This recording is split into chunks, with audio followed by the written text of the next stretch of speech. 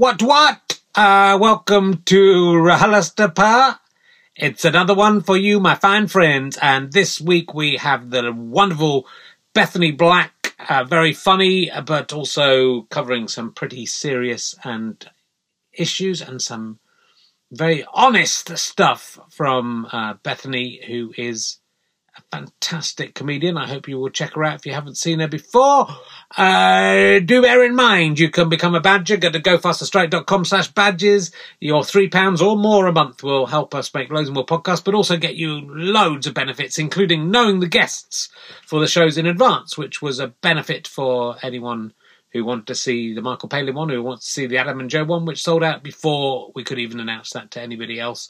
But you also get backstage videos, you get the audio podcast ad-free and a day before everyone else, you get secret email every month, you get entered into a prize draw, you get all sorts of other backstage videos and stuff, extra videos, not just the backstage ones, so like the Stone Clearing podcast and snooker tournaments, but there's going to be loads of new other stuff put up in there as well. And some of my stand-up shows as well. You'll be able to see all of those if you stick with us for a while. And your £3 will be just ploughed back into making more podcasts, because I am crazy and I don't like having money myself. We are hoping to make a podcast of my sci-fi sitcom, which is called Everything Happens for No Reason. And hopefully that will happen in late 2020 or early 2021, depending how long it takes to write it and secure the cast, because I'm hoping to get the cast we had for the Channel 4 taster tape that Channel 4 foolishly turned down. They will learn their lesson, my fan friends. So anyway, let's sit back, relax, and enjoy the remarkable Bethany Black on RHLSTP. Ladies and gentlemen, welcome to the Stoller Halls in Manchester. We liked it so much we came back for a second week, even though it's a weird lecture theatre and it's not good for podcasts. Please welcome a man who is going to stage dive all the way through this show. It's Richard Herring.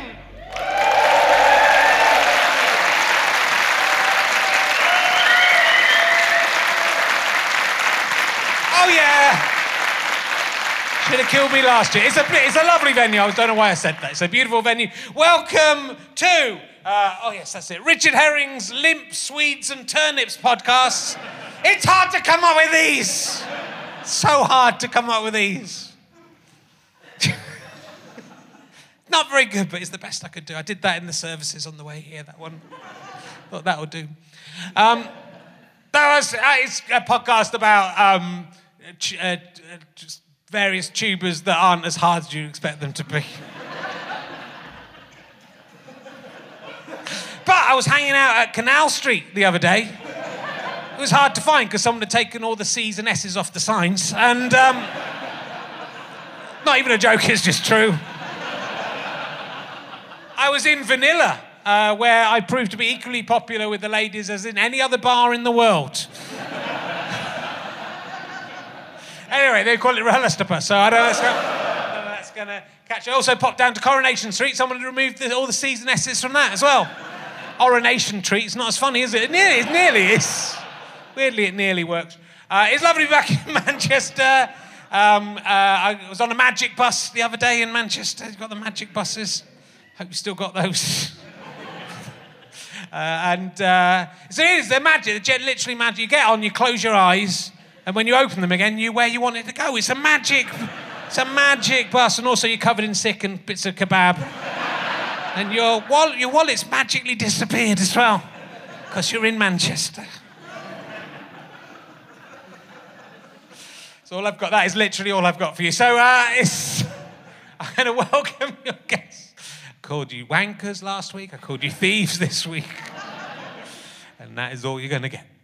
I love you, Manchester. My mum and dad didn't meet here, but they both came to university here. So in a way, I'm a Mancunian in a way. That's right. One of the Mancunian. Hey, all right. That's how you guys speak. So my guest this week is probably best known for her appearance on The Chase. Though she also played Pocahontas in No Offence, which I'm really excited about as well. Ladies and gentlemen, please welcome Bethany Black!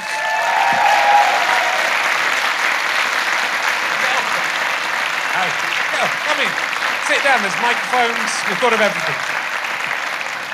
Oh, this is nice. So this is where you live, then, is This is my little house. This is your house. Yeah, this is fantastic. I like these where it's just different enough from the Tyne Tees and Yorkshire television symbols of the 70s to not get sued. That's right. Yeah, I think that's fantastic. Now you've pointed it out. They will get sued. That's the end of the Manchester Podcast Festival. Let's talk about the chase. You went on the chase. I did go on the chase. Wow, yeah. I love the chase. I love the chase as well. It's one of those things that I'd like to binge watch. Yes. I will save up like 3 weeks worth and then just watch them like one after another. Yeah. And like I'd sit there with my girlfriend watching it every day, and she'd go, and I'd go, I should go on one of these. And she went, well, you should. And I went, well, in which case I will. And then I applied, and I turned up and I did the audition thing. And at the end of it, they said, do you know any of the chasers? And I went, yeah, I know Paul Sinha, because he's a comedian. We've worked together for years.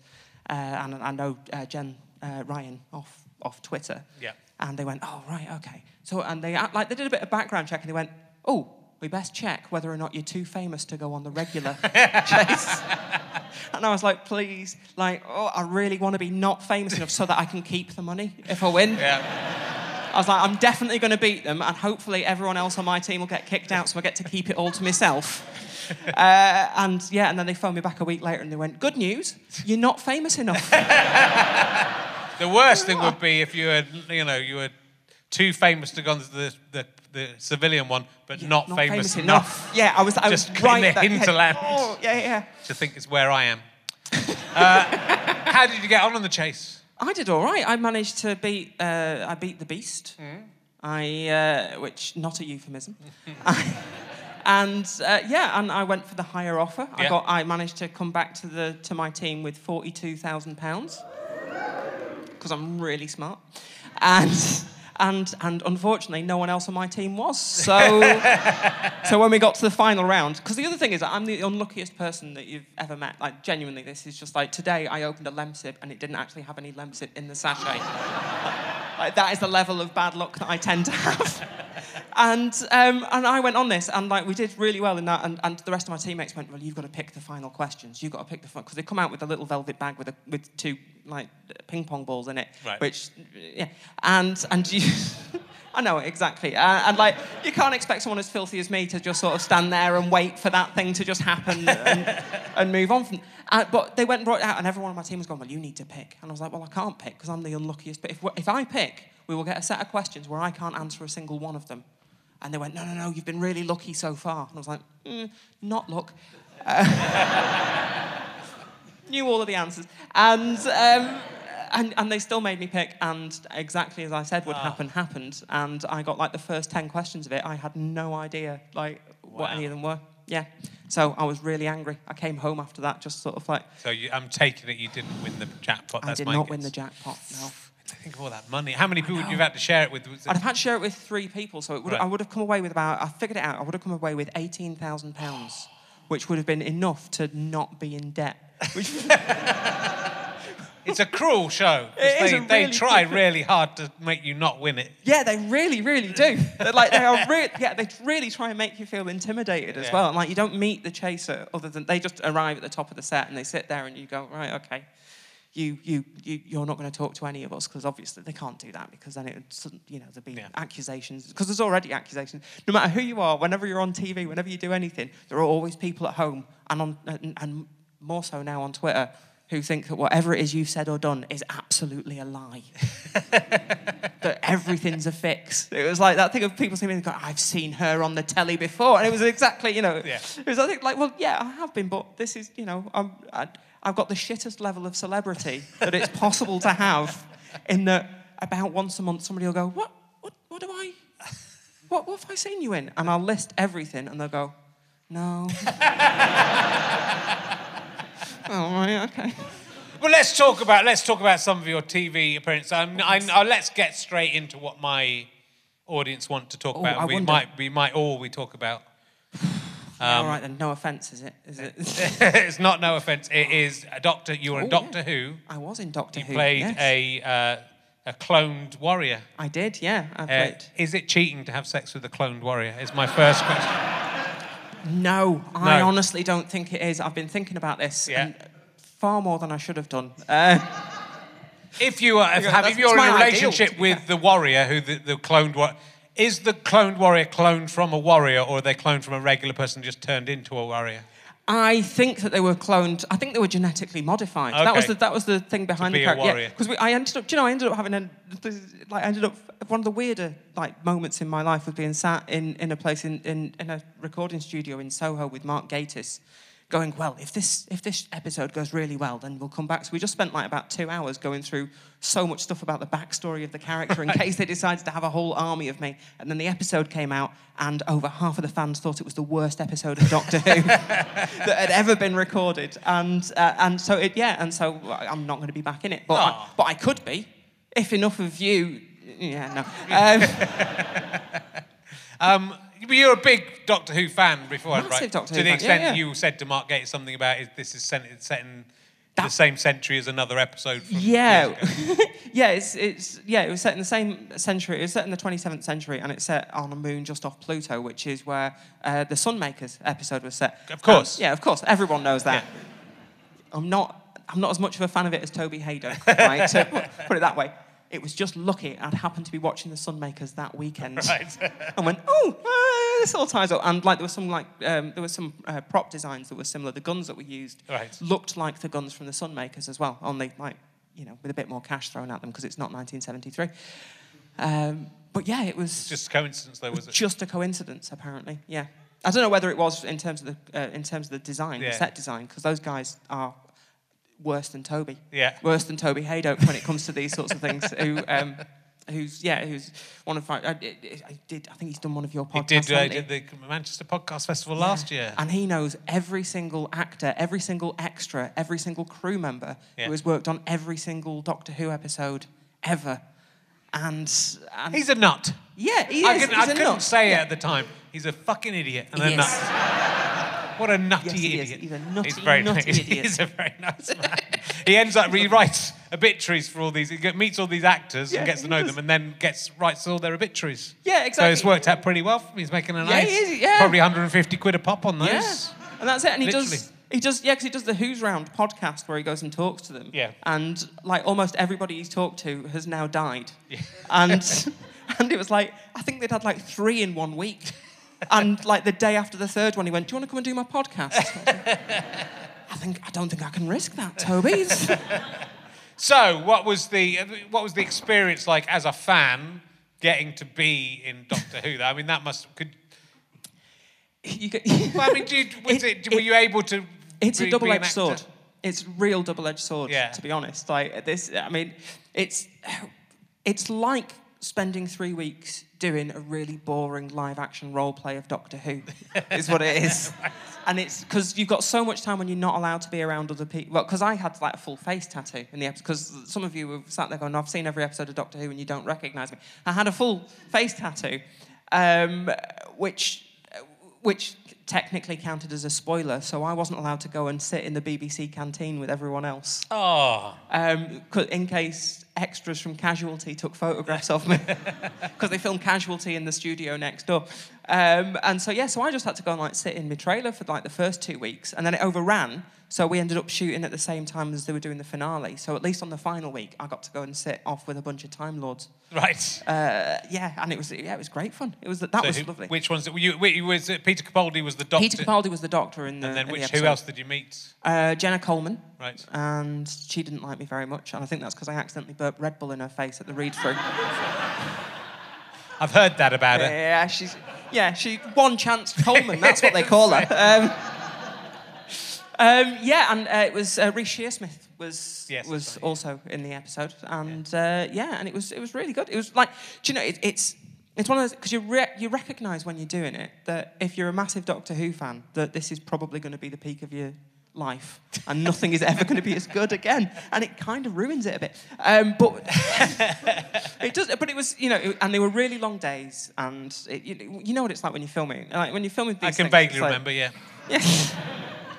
Well, it was for that, especially because I had to have this makeup, and rather than paint it on, which would have taken 20 minutes maybe, they had to go in and have one of those full head cast things that they do, with dental putty. Oh, right, Where they go and do that. And as I went in, they went, listen, like some people panic when they've got their face covered with this and you can't breathe. So, you know, and because obviously you can't talk. I was like, oh, don't worry. And they're like, no, you might freak out. And I was like, more likely I'll get turned on. But and they went, no, you be okay. And then they all took photographs, all stood around me whilst I had this thing on my face and I couldn't see anything. But like, so they did that so that they could go and make a silicone tattoo that they could then go and put over the top of it. So instead of it being sort of like painted on, I had to go in 2 hours early. So they could go and spend 2 hours just painstakingly sticking this little tattoo to my face. And at the end of the day, the stuff that they have to remove, the prosthetic stuff in the makeup van, is for much thicker prosthetics, so it didn't actually work. All it did was take the colour out of it and leave me with sticky silicone all over my face. So I ended up having to wash it off. So it took an hour and a half at the end of each day to take off. So it's already a 12-hour shooting day, and then I've got an extra 3 hours on top of that. So I was just asleep or stood around waiting to do the episode. And I'm so glad that everyone liked it as a result of that. I thought it was a good one. I watched that one. I thought it was a good one. I really enjoyed it. Like, and because I've managed to get enough distance from it when I actually watched it. And one of my favourite things about it is that now, every year on my birthday's Christmas Eve, so nearly Jesus. And and so every year on my birthday, the Doctor Who Online Twitter account wishes me a happy birthday because I'm like, I don't think there's anyone else who's been in Doctor Who with a Christmas Eve birthday. Toby will be sat at home right now getting fucking furious going, there are 7 other actors and 3 extras. And so they always go, happy birthday to Bethany Black, which then means I get an hour and a half of like the angriest nerds on Twitter all telling me how much they hated the episode and how I ruined the show for them. And it's just the best birthday present I could ever ask for. Doctor Who fans are a special breed of people. I mean, I did an audio thing for them years ago, and then I went along to some signings for that. And I kind of admire how dedicated they are to the show and how just they know what they like and they're not embarrassed about it at all, nor should they be, but they're not, but they should be.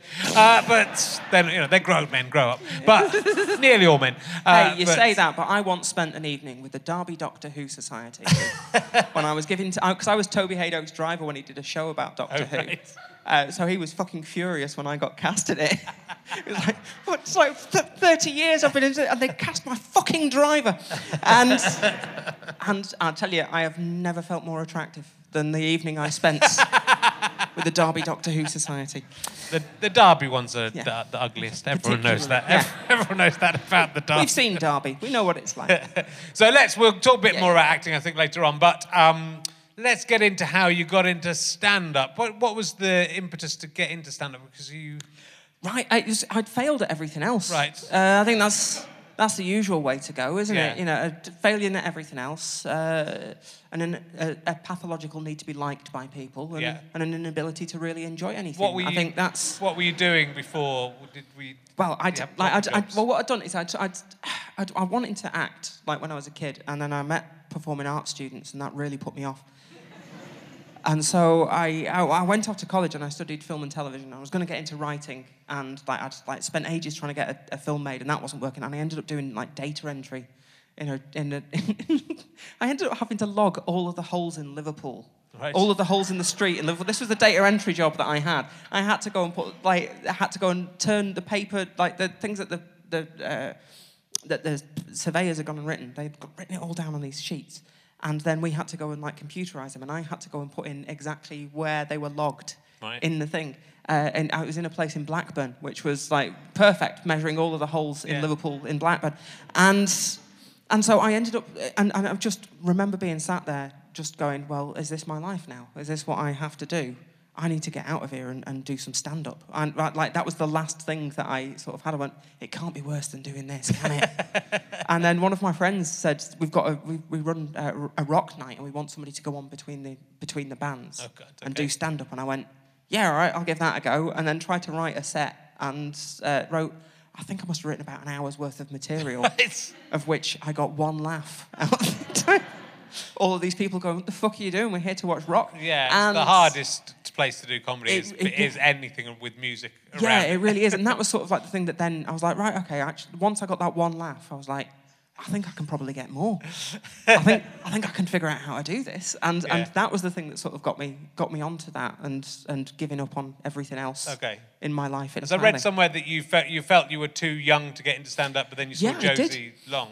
Yeah, no, that's true. That's also true. Yeah, because I spent so much time going. I really wanted to do, because it was that thing of wanting to do stand up, because I was such a comedy nerd when I was a kid. I was like just old enough to remember the sort of. I used to sneak downstairs and watch the young ones through the crack in the door and all of that stuff, and Fist of Fun and all of. That was a bit later. That was a bit later. I was at college when Fist of Fun came out, and we just would go around shouting about jelly and calling things flighty. And and just like such a massive comedy nerd, and I always like thought that the people on TV were about 10 years older than I was at the time. I thought they were all like in their 30s and 40s. I'm far too young to do that. And I remember listening to the BBC. It was the BBC stand-up competition that they have every year. Yeah. And one year Josie Long had won, and I realised that she was like 4 years younger than me. And I went, right, okay, well I'm old enough then, definitely. And that was the thing that sort of gave me the impetus to sort of to go, actually, I can probably do this. And then at the same time, having a string of shitty jobs, I got fired from like 14 day jobs in a single year. That's pretty good. Yeah, that's when you go, do you know what? Maybe I'm the cunt. Maybe it isn't them. And and I genuinely, I did. I got like fired from all of those. And one of them, the one that made me go, right, I absolutely have to make a living at stand-up, was I was working for a credit card company in a call centre. And my boss, that was literally that thing of the boss going, if you worked hard, you could have my job in the next 5 years. And I walked out and just never came back. No, I can't think of anything worse. You couldn't have, and that was it. And after that, it was just, I then went back to college. I went back to university to get the student loan so that I could go off and do stand-up. Right. And do the bare minimum. I was like, what's the easiest thing I could do for a degree? Cultural studies, that sounds dead easy. Let's do that. So I did that, and unfortunately, it's meant that I learned how to predict all of the horrible shit that we've currently got going on. Okay. I mean, sorry, you're 4 months in the future, aren't you? Maybe. What? Sorry. You should know what it is. I should know what it is. Yeah. In this fantastic communist paradise of the Democratic People's Republic of the island of the UK. Good. I just really loved stand-up more than anything else, and then accidentally fell into acting. And this is the thing, because everyone always basically, I'd never particularly successful at stand-up. I love it, and I've got really good at it recently. But for a very long time, I would go on stage and just upset people. I don't know whether it was just my mere presence. A lot of the time, for the first couple of years, I was desperately trying to come up with anything that I thought was funny, and was only ever funny by accident. And then realised, that bit was funny, and that bit was, and it took a long time to learn how to do what I do, and just spent so much time doing that and really, really struggling with it, and just being at that point where you're just about making enough money to do it, and having too many gigs to actually get a real job, but not enough gigs to sort of get on with your life in any really enjoyable way. And I was really, really struggling at it. And then I just sort of managed to break the back of that and started to get enough work. And then I broke my leg in the middle of what was like the already, this was like the end of the unluckiest year that I'd ever had. I got dumped just before I was supposed to be getting married. And it just got worse from there. I ended up having to move back in with a group of comedians. Right. Flat sharing with comedians when you're in your mid-30s is...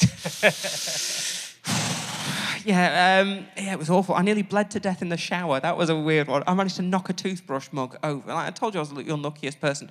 Knock a toothbrush mug over, which then severed a vein in my ankle, and I nearly bled out. This was like 2 days after Christmas. This was on my 33rd birthday, right? And I, Christmas Eve, nearly Jesus, got to 33 and went, fuck it, I've just got to make it past Boxing Day. Got to make it past Good Friday, and I'm golden, right? Yeah. And then 2 days later, hubris caught up with me, and I nearly bled to death in a shower. And because I remember just dropping the glass into the shower, looking down and going, oh, it didn't cut me. And then getting out and looking down and went, oh, fuck, no, it did. And then knocking on my flatmate's door, who answered it, and I was sort of stood there with a towel and just went, I think I've hurt myself. Because I looked around for anything to sort of stop the bleeding. There were two little Q-tip type cotton buds in there, and that is not going to work. Knocked on the door, and he's just like, "You all right?" I think I've hurt myself, and then just collapsed and dropped the towel, and had everyone in my flat scurrying around to sort of like resuscitate me, and like it's the most embarrassing thing, being rescued naked on your own landing. I have no idea why they were naked, but if anything, it was awkward. Get out of the face. Yeah, and so it's just like I had a long run in that year of just like really, really bad things. And then, at the end of it all, then I broke my leg and then couldn't work for 18 months because I couldn't walk. Because, again, the unluckiest person in the world, I developed an allergy to the metal that they'd used to fix my leg with. Because who has a titanium allergy? And so I couldn't walk properly. And so we ended up, like, I met my partner sort of like during that time. So, you know, things got even worse. And and we'd reached the point where I couldn't afford to pay the rent. I'd run up massive amounts of debt. And I'd phoned up the Citizens Advice Bureau to sort of go, like, how do you declare bankruptcy? Like, because I guess you can't just go into your bank and you go, I'm bankrupt. Like, it doesn't work like that. And they said, you need to fill in some forms and there's a £512 fee. And I went, what? To declare bankruptcy? Like, yeah, it's 500. I was like, well, I haven't got that. They went, well, could you not borrow it? So that's how I got in this mess. And who are you going to ask? Like, basically, who are you going to ask to borrow £512 to declare bankruptcy? What do you need it for? So I can get a bit of paper that says I don't owe you anything. Like, isn't that how this is going to work? And so I'd phone them up, put the phone down, and was just sort of sat there on my bed going, well, this is, I don't even know what to do. I'm not even rich enough to declare bankruptcy. Like, I'm absolutely screwed. And 3 of my friends had gone and sent me messages on Facebook saying, you need to audition for this role. And like, as a comedian, I'd often get things from people saying, oh, they've got an open casting for this. This one sounds like you should go for this. And 3 people had sent it to me. And I remember your rule, 3 people tell you that to do something, you have to do it. And they all said, you should audition, you should go for this audition. And I did. I emailed them immediately. It was for Cucumber for Russell T Davies. Yeah. And I emailed them there and then. It was like the Monday afternoon. I got the audition on the Thursday. Did the audition. Andy Pryor, the casting director for that and for Doctor Who, phoned me on the Saturday and said, can you come back in for a call back on Tuesday? Went in on the Tuesday. That evening, I got a phone call telling me I got the role. 2 days after that, we did the read-through, and 3 days after that, we started filming. And so my life just turned around immediately. Amazing. And like on the read-through, when I arrived, he said, "Oh, don't be worried about the read-through. I know you'll be nervous." And I was like, "I had no idea you were supposed to be nervous because I'm a stand-up, and being sat in a room with a bunch of other people with the words in front of you that you've got to say seems a little bit too easy, if you ask me." He said, "Well, don't worry. It's like, do you know what happens at a read-through?" And I said, "I've seen enough Doctor Who Confidential to know what happens at a read-through." And they went, "Oh," he said, "Oh, you a Doctor Who fan?" I said, "Yes, I am." And he went, "I cast that," and I pretended I didn't know. And went, "Oh, really?" And he said, "Yeah, would you like to be in it?" And I went, "Yes, please." I was like, "Well, this is day one as an actor. This is a piece of piss. Can't really get any easier than that." And yeah, and that was and it was about 18 months later when he got in touch and said, "Do you want to do Doctor Who?" Yeah. And that was fantastic as well. I mean, it was, like I said, it was really difficult, and my partner was there, and on one day she came down for a set visit, and it was a really tough episode to film because it was all sort of like point of view shots. Yeah. So it was constantly just sort of like, so you also, as well as acting and remembering what you had to say and where you had to be, you also had to be aware of exactly how it was going to look when the camera was from your perspective. So you needed to make sure so it just added an extra level of difficulty to it. So everybody's tempers were frayed. Everybody was really, really struggling. And we'd spent all day trying to get this one shot and it was only me, Peter and Jenna on the set by this point. And we've been trying to get this shot, and it was really, really difficult to get. And I think it was take 12 or 13 of it, and somebody walked through my eye line, and I nearly went full Christian Bale, sort of. "Fuck, do you think you'd get out my?" And I realised that it was David Tennant, who'd arrived on a set visit, and I just suddenly went really "You're my favourite Doctor." Sorry, Peter. And it was the strangest thing. And just watching those two interact, and then Russell was there as well. So, you know, two doctors and a showrunner. It's like, you know, being a Catholic and meeting two popes and God, isn't it? You know? And Peter said to David, like, did you ever get to have a go on my Tardis? And he said, no, I didn't. He said, would you like to? And I was like, holy shit, this can't get any better. And he went, yes, please. He said, well, let me take you up to the Tardis then. And we walked round, and the set's like on 3 floors. So we walked up the stairs on the outside, got to the door, and he opened the main Tardis door and went, come aboard. And you only get one chance. You've got to not fuck it up. So when you go in, you've got to go, it's bigger. I fucking nailed it as well. Like, absolutely spot on. And we were messing around. We were like, all of us just spent like the next 20 minutes just messing about on the TARDIS console. Was the director annoyed that you disappeared to play in the TARDIS for the afternoon when you were in the military? No, he was all right with it, actually. He was just like, no, I've had enough of this. I've had enough of you pricks. I'm going off somewhere else. Yeah, no, he was absolutely fine with it. Yeah. It was, I think it was like the end of the Friday afternoon. So it was, just messing around. Yeah. Lads bringing games. It was already overdue. It had already gone over budget and over like schedule by about a week. So. Cool. So with the stand-up though, you've how long before you did was your Beth Becomes Her? Beth Becomes Her was my first Edinburgh show. Yeah, that had been 9 years ago. Because I realised the other day it was 2008 I did that, because it was the end of October 2007 was the first time I did that show live. Right. And that was my first hour show, and I did that at Vanilla, as mentioned, because I used to run a comedy night there, and it was one of those things where everybody who performed there is now far more famous and successful than me. And it was like, I've got this thing, so I'll be able to use this as a vehicle. And like the people we had playing there, Joe Lycett had his first ever gig there. Yeah. Sarah Millican was on there, Gary Delaney, Paul Sinhard. There's just like so many of them who've just like gone on and like, oh, right, okay. But that was my first show about 12 years ago now. Fucking hell, so old. I mean, out of all the, you've got a lot of things to talk about in your life. I do. I mean, most comedians have like one of the things that you have. And you've got all of them. I've got all of them. I've got all of them. I've just been really greedy and I've ruined it. I've got all sorts of things. Because the first show was my coming out show, which is about being trans, about being transgender, which I assume you all are. Because you all look it, so don't worry. Not one of you looks like you're cisgender, and that's you've done well there. Yeah, good. You know how bad some of them look. I just think, what's the point? I'm trans, and that show was because I thought, like, initially I was like, well, this is a good USP. I mean, not like initially when I came out as trans. Yeah. When I did the show, I wasn't like. I mean, some comedians would. Everyone needs a gimmick.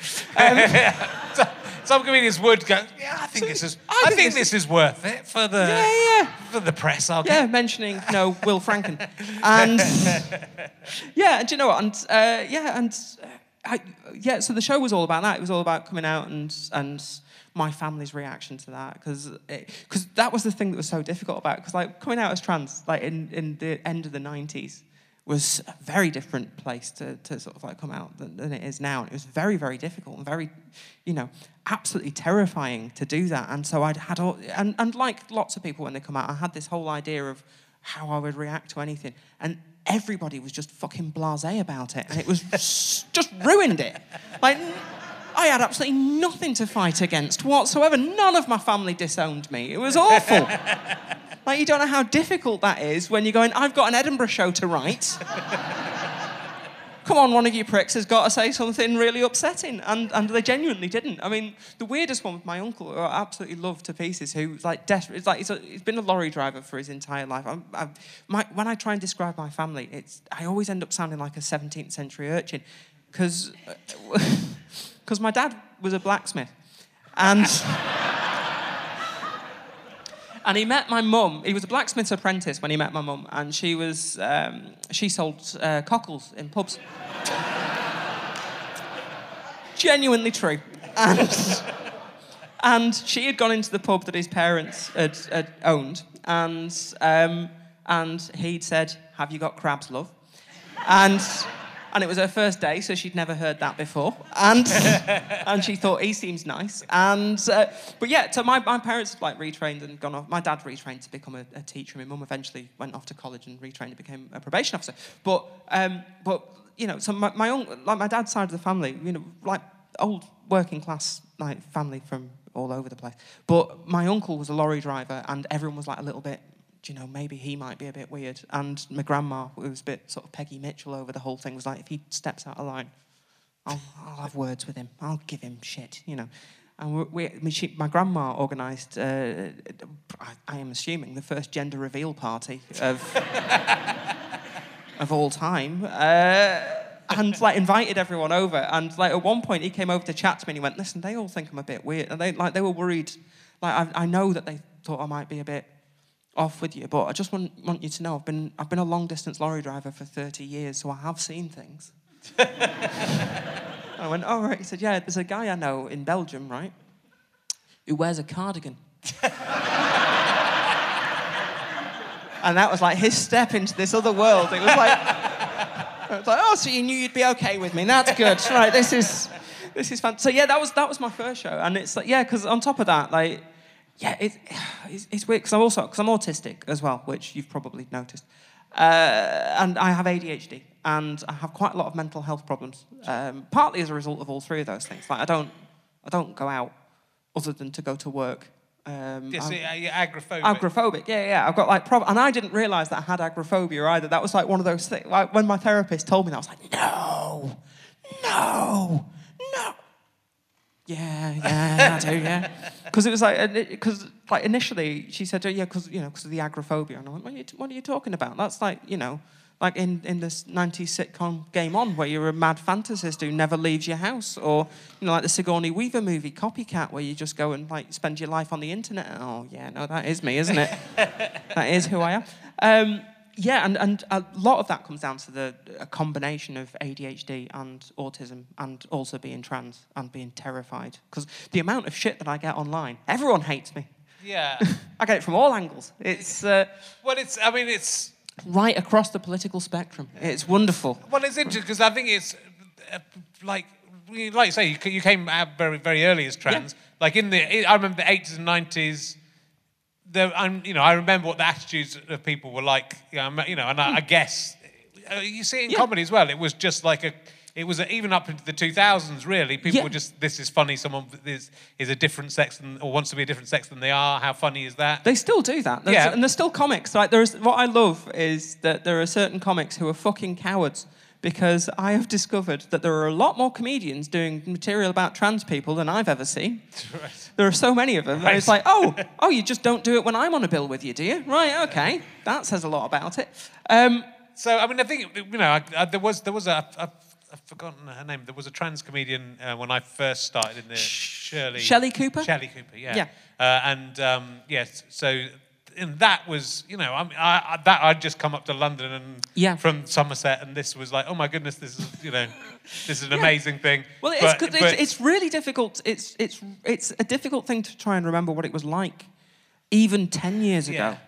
Like, let alone like 20 years ago when I first came out, I didn't know of it. Like, strangely enough, one of my school friends was also trans and had come out when they were a teenager. They'd had like a nervous breakdown when they were about 12 years old and had ended up go through all sorts of therapy to talk to somebody and had come out as trans when they were a teenager, and so got bullied so horrifically that just made me go, right, well, I obviously can't ever let anybody know. And it was like watching somebody else live the life that was like, so that my choice is either be miserable as I am or have a life as awful as hers was, and to realise that there weren't, like, because I didn't know that there were other trans people that existed anywhere else. I wasn't entirely sure of that, and I eventually, like when I was 17, I spoke to my GP, and that was the last thing she was expecting of a Tuesday morning in a village of 200 people.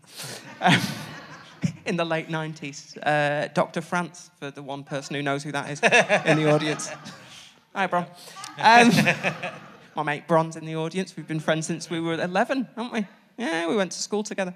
And both now work in comedy. Yeah. don't know why that's anything, really.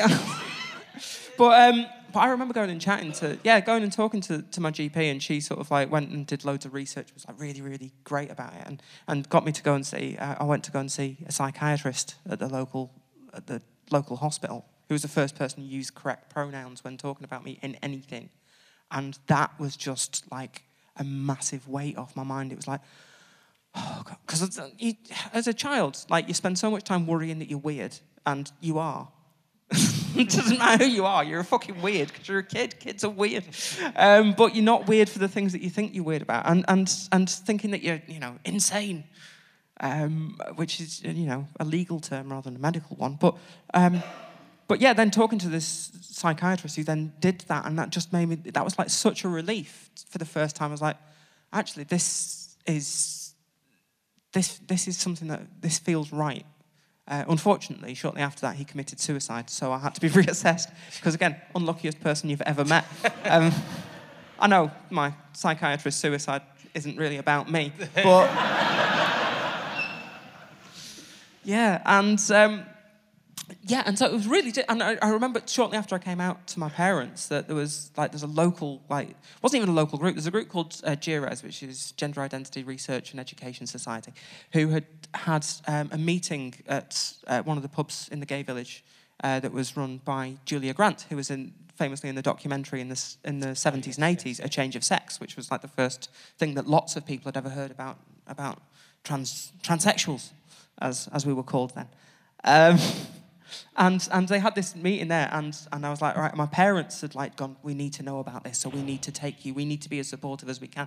And so I was the only person who turned up at this thing with 3 generations of the family with them.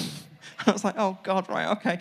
It was just really, and it was the first time I'd met other trans people in real life. And of course the internet has changed so much of that, in that it's meant that more of us are able to actually talk to each other and be able to interact with each other and find out that there are other people like us, and it makes the world a hell of a lot less lonely. But with that... Yeah. Well, I was going to say, it seems like, when you, in some ways you compare things to 20 years ago, wow, the world's moved on so far, but then the downside of it is also, much worse as well. Or is that true, do you think? I think it is, it can be, and there are ways to avoid it. What I've learned, because I have... A part of the various things, with the ADHD and that, is that I have really extreme rejection sensitivity, which is a really strange thing to do if you're a comedian. Yeah. Which means when I die, it really fucking hurts more than, soul destroying. And I find it really, really difficult to cope with a lot of the combative side of that. And it was only recently realising, it was after I got clean and sober, again, as well, drug addict and recovering alcoholic, I got everything. It's like super top trumps with the RHLSTP top trumps. Hey, one person. Fucking the rest of you've disappointed me, and you've made Richard cry. I'm glad you can do it in the middle of a very moving life story. That is very important. That's exactly when you should be doing it. What was I talking about? Oh, ADHD? No. Hey!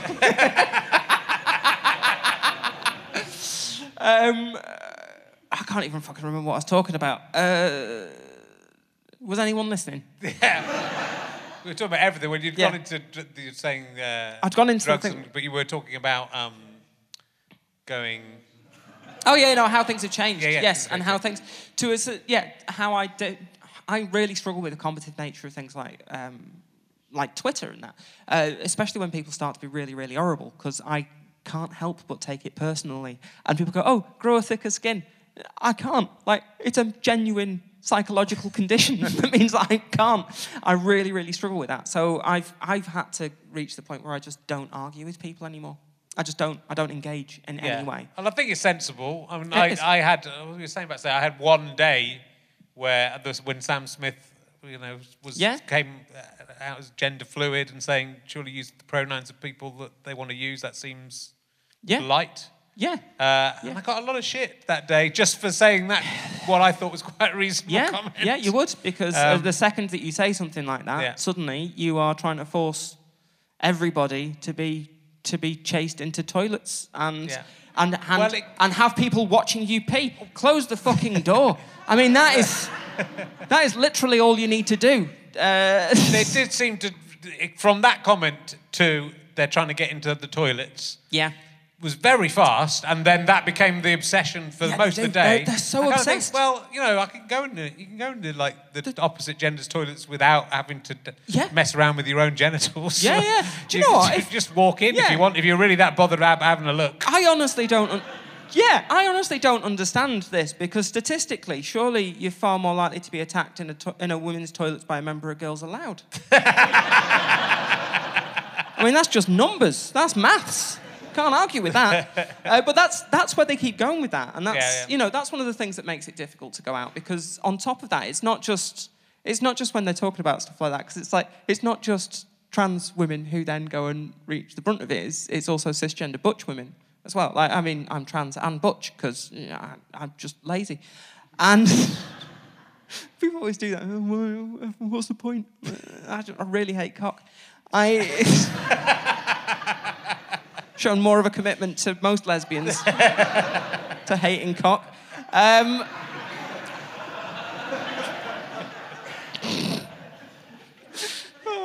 This is fun. It is fun, yeah. Well, we should record this. We should. One day we'll do that. It's interesting to talk about, and I think it's a subject that people. I mean, I understand why people are scared about talking about it. Because the minute you talk about it, you get either way, either sense. If you want to question things about it, or if you want to show support for it, you get shit from different people each time. And I think partly that comes down to so many people arguing in bad faith when it comes down to stuff like that, because genuinely, most of the time, it's people who either want to catastrophize an outcome that's never going to happen, or is going to happen so rarely that it's statistically insignificant compared to the amount of good that it does. And I think.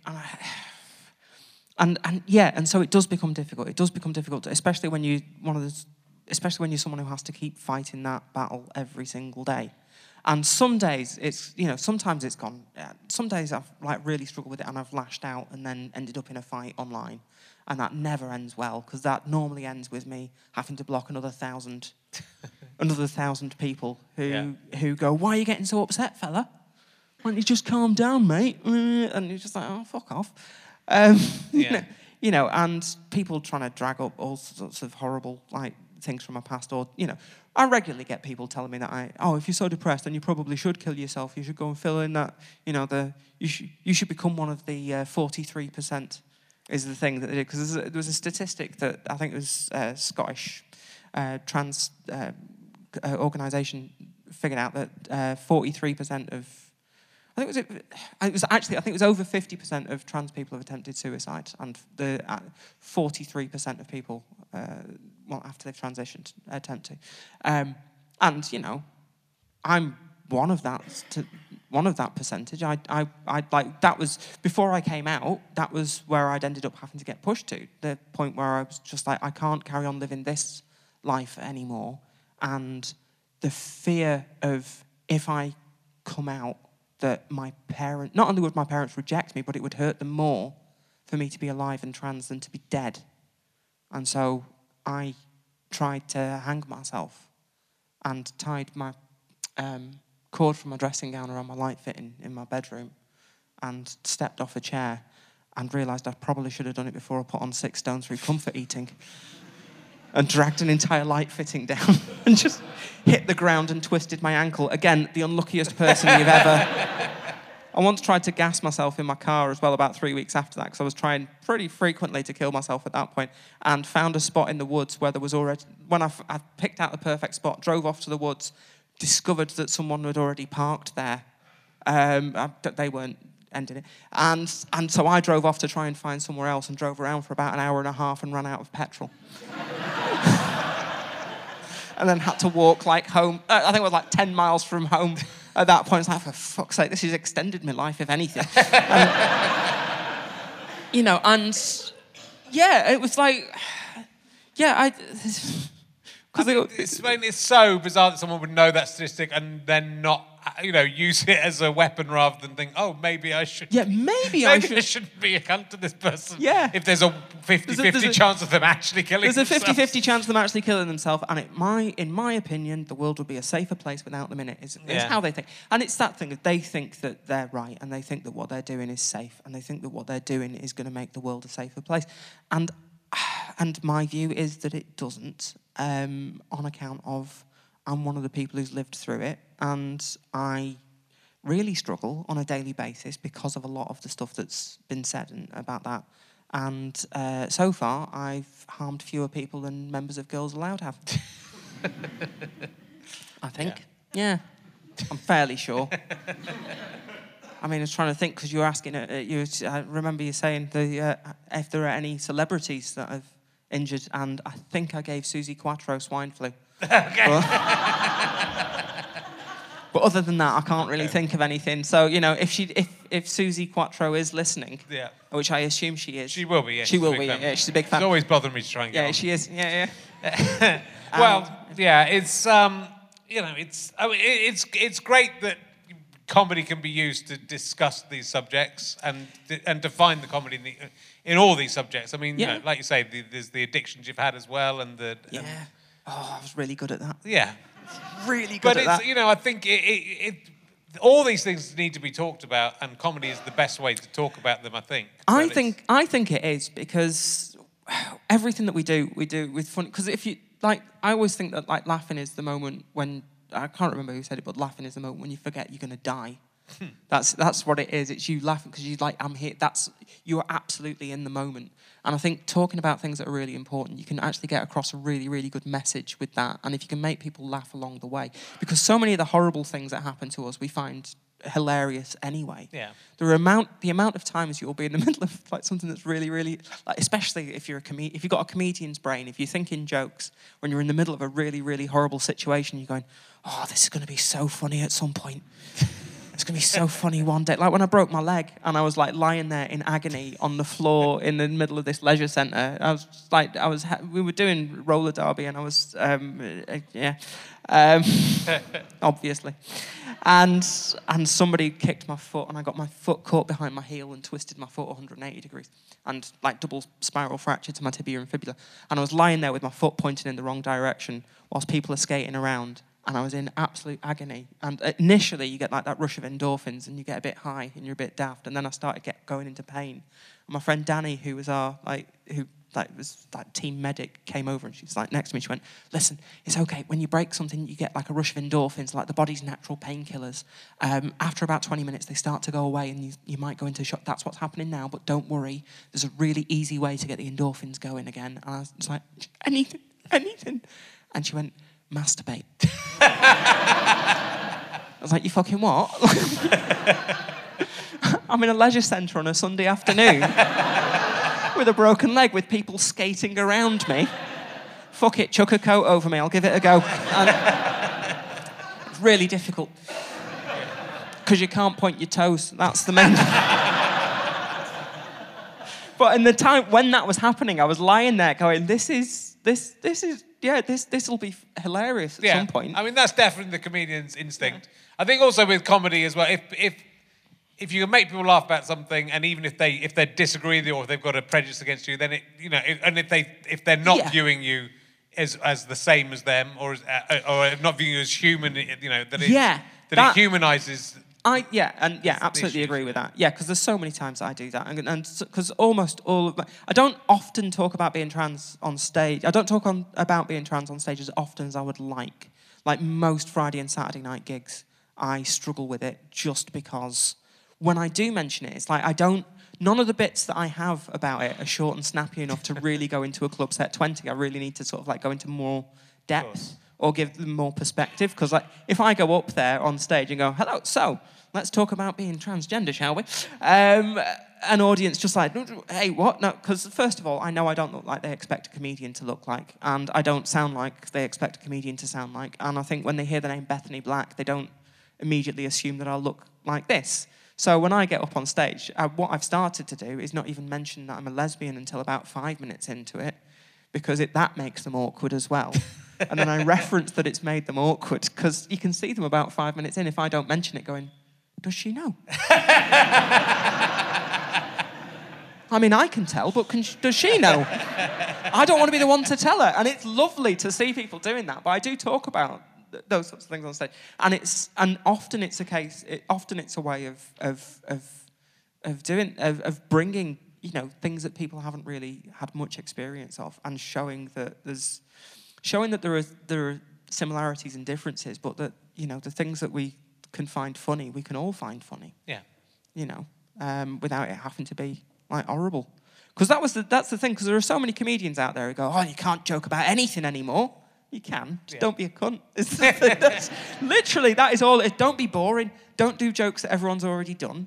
That's pretty much it, really. There are so many jokes that you can tell, and people choose not to. And they instead decide to go down the same old route that they've done like 1,000 times before, where they'll just, you know, especially when it comes to trans stuff, where they get halfway through and go, oh, I've not been this confused since I was last in Thailand. You're like, oh, you prick. Do you get when audiences, and you do talk about it, do you get heckled by audiences, or are they, because in person, that's interesting, isn't it? Yeah, in person, no, they never do. Yeah. They never do. Some people, you can see them getting really angry and uncomfortable, right. and obviously those are the ones I then deliver the rest of the material directly to, as far as possible, walk over to them and just talk right into their faces with it until, but no, people like that, because I think that was the thing that I was really worried about when I first started talking about it on stage.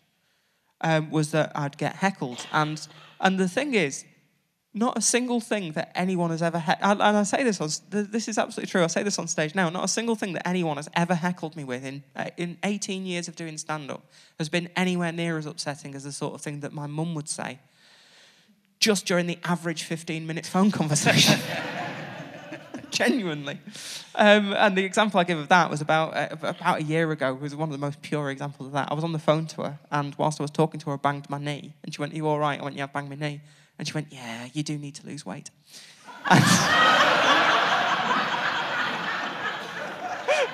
I love my mum. She's fucking wonderful. When I came out to my mum as trans, her response was, but we've just had a conservatory built. And...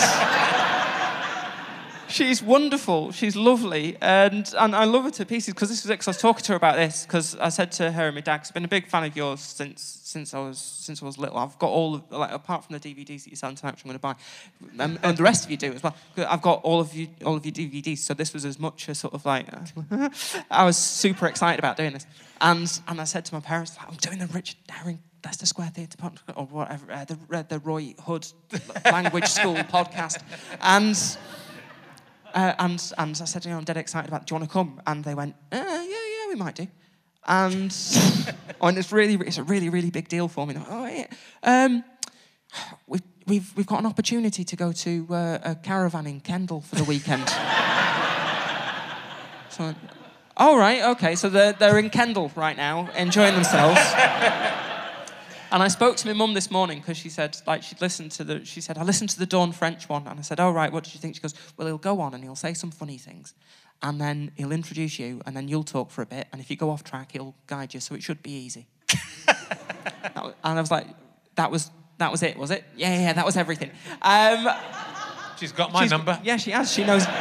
She does. She knows you very, very well. But yeah, that was I don't even know why I started telling that. Well, story. it's about being heckled and stuff. Yeah. But you know, it's really great to have an opportunity to talk to you about all that. But I also sort of think we shouldn't have to as well, you know. But that's the difficult with all of these. Well, it's that thing. It's like you go, oh, do you know? Yeah, it's that thing of like we didn't, and now suddenly it's like, well, yeah, we've got a lot of catching up to do. Because for a lot of people, because this is the thing, like the amount of times I've seen people online going, oh, well, it's all new, isn't it? Suddenly all these trans people turning up. Where have they all come from? I'm like, well, we've always been here. Like, we've been among you for as long as there have been people. There've been trans people in your toilets for as long as there have been toilets.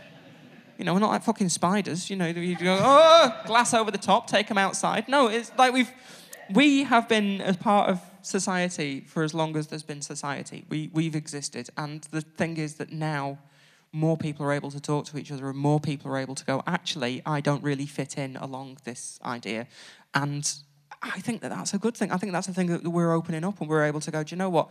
I struggle with things. I have difficulty. Because that's like the core of almost all mental illnesses. I struggle with things and I need a way to be able to get around it. But so much of the stuff is caused by external factors. You know, it's like, this is because I've been working really hard with a psychotherapist for the last 6 months, and she's been really fucking good. And she's really not used to dealing with people who are autistic and problem-solving focused. Because she went, I think maybe you should do this. And most people go away going, I'm not doing what she tells me. Whereas I go away and come back and go, I did exactly what you told me. And it turns out that my life's perfect now. So if anything, I'm too mentally healthy. And it's, and so much that I've realised is just people not recognising that you've got to talk about stuff. It's about saying to other people, these things make me feel uncomfortable and I want to feel comfortable, because we all deserve to feel comfortable, don't we? And everyone's got something, you know, it might not be 15 things all at once like it is for you, but everyone's got something. And hearing people talk about that, at least you go, they can talk about that and I can talk about and, you know, and I think if you could talk about all of these things, it's enormous, because, you know, a lot of people think, Mike, if that was me, or if I had two of those things, I'd be terrified. I'd be in a much worse state. Well, you're all lucky to have had me here tonight. There you are. I hope you realise that. Certainly are. Right, let's ask you a couple of emergency questions, then we'll go and have a drink. Let's do it. I've got some new... Who is the most famous person that you've ever been in a lift with that you didn't get into the lift with? I mean, you know, that you weren't with. That wasn't with at the time. Might not be anyone. It's a tricky question. That is a tricky question, because I'm just trying to think. Andrew Hayden Smith. Okay. Who was also in Doctor Who. Okay. But who was in a different episode of Doctor Who from me. But I think that... He was the one... I think he's in Hollyoaks now. And he was in the Rise of the Cybermen. Okay. The David Tennant Cybermen story. What did he do in the lift? Did he do anything interesting in the lift? No, nothing interesting in the lift. He was a boring lift compatriot. Well, at least we've learned that about him. Yeah. If you could trust him in a lift. I mean, that is... I mean, I think the Tardis counts as a kind of lift. Yeah. I'm quite excited that they've got a time lift. They said, do you want to see my Tardis? Do you think they think that they really... I mean, are they really TARDISes? Yeah, I think they really are. I think do you want to have a go on my TARDIS? Well, we did, because we had a go and we went back, and you won't know this, but until 2015, England never won the World Cup in '66. So, you know, we went back and we did that. That was what we did with that afternoon on the TARDIS. Brilliant. If you could have any one item from any art gallery or museum in the world to keep, all the art galleries and museums say we're going to give you one thing and it's yours. Right. What would it be? It can be a work of art, or it can be an item that you fancy having from a... I mean, the velvet rope that they have around stuff. I'd like some of that for my house. You can probably get that. I can probably get that, couldn't I? Probably buy that. But you would get it for free. Yeah. I mean, if you chose an expensive painting, you could sell that and get a lot of velvet rope, though. Yeah, I could. Yeah, if I got the Mona Lisa, I could go and draw a hat on it and then sell it. I think she'd look good in a hat. Yeah. I think that's what's missing from that. Actually, do you know what? Which one I'd go for? What? I'd go for a piece of artwork by Coolidge called A Bold Bluff.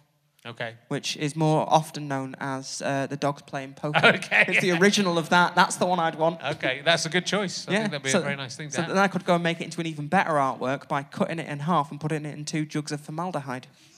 Like a Damien Hirst. Combine the 2 greatest artists of all time. I've kind of got to ask you about a time-travelling finger, because you like Doctor Who so much. So if your finger could travel through time, where would it go and what would it get up to? Just thinking of all the people I could poke in the eye. Yeah, or anywhere. Yeah, Oh, God, I don't know. Where would I go? I'd go back and flick Hitler, I think. Yeah. It's a popular choice for choosing the same hairstyle as you. Yeah, exactly. Mine. Yeah, that is, that's... Well, look, it's... You are a fantastic stand-up comedian and actor, I have to say. I hope there's more stuff on the way with Acting? Have you got more acting jobs? I've not got any more acting that's coming out at the moment because I'm over 40. And and so as a result, everyone went, like I got loads and loads of them, and I was like turning things down and going, I'm not doing that. And then I got to 40 and I got like 3 auditions last year and went, okay, fine. No, I've got, I'm sure I'll be taking a show out on the road somewhere, and I'm currently writing stuff as well. I've been asked to write my memoir. Because my agent went, we've got someone in our books department to come and to have a chat with. And I went in, she went, I've been told I need to listen to your life story. And I went, all right then. And then started telling it, and about 5 minutes in, you could see pound signs appear in her eyes before her jaw hit her chest. She was like, your life has been shit? Oh, we're going to get so rich. Well, that's good. I hope you do. I fucking hope so. Because I'm not lending you any money to go to get bankrupt again. Ladies and gentlemen, please give a massive round of applause, Bethany Black. Thank you so much. Thank you for coming. I'll see you up in the bar.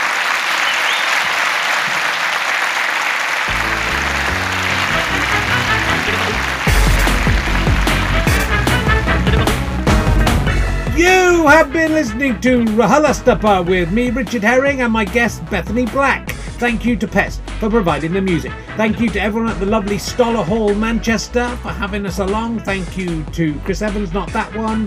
Thank you to all the camera crews who have come along with us to this tour, and to the George the Incompetent Sound Man who's come to some of them as well.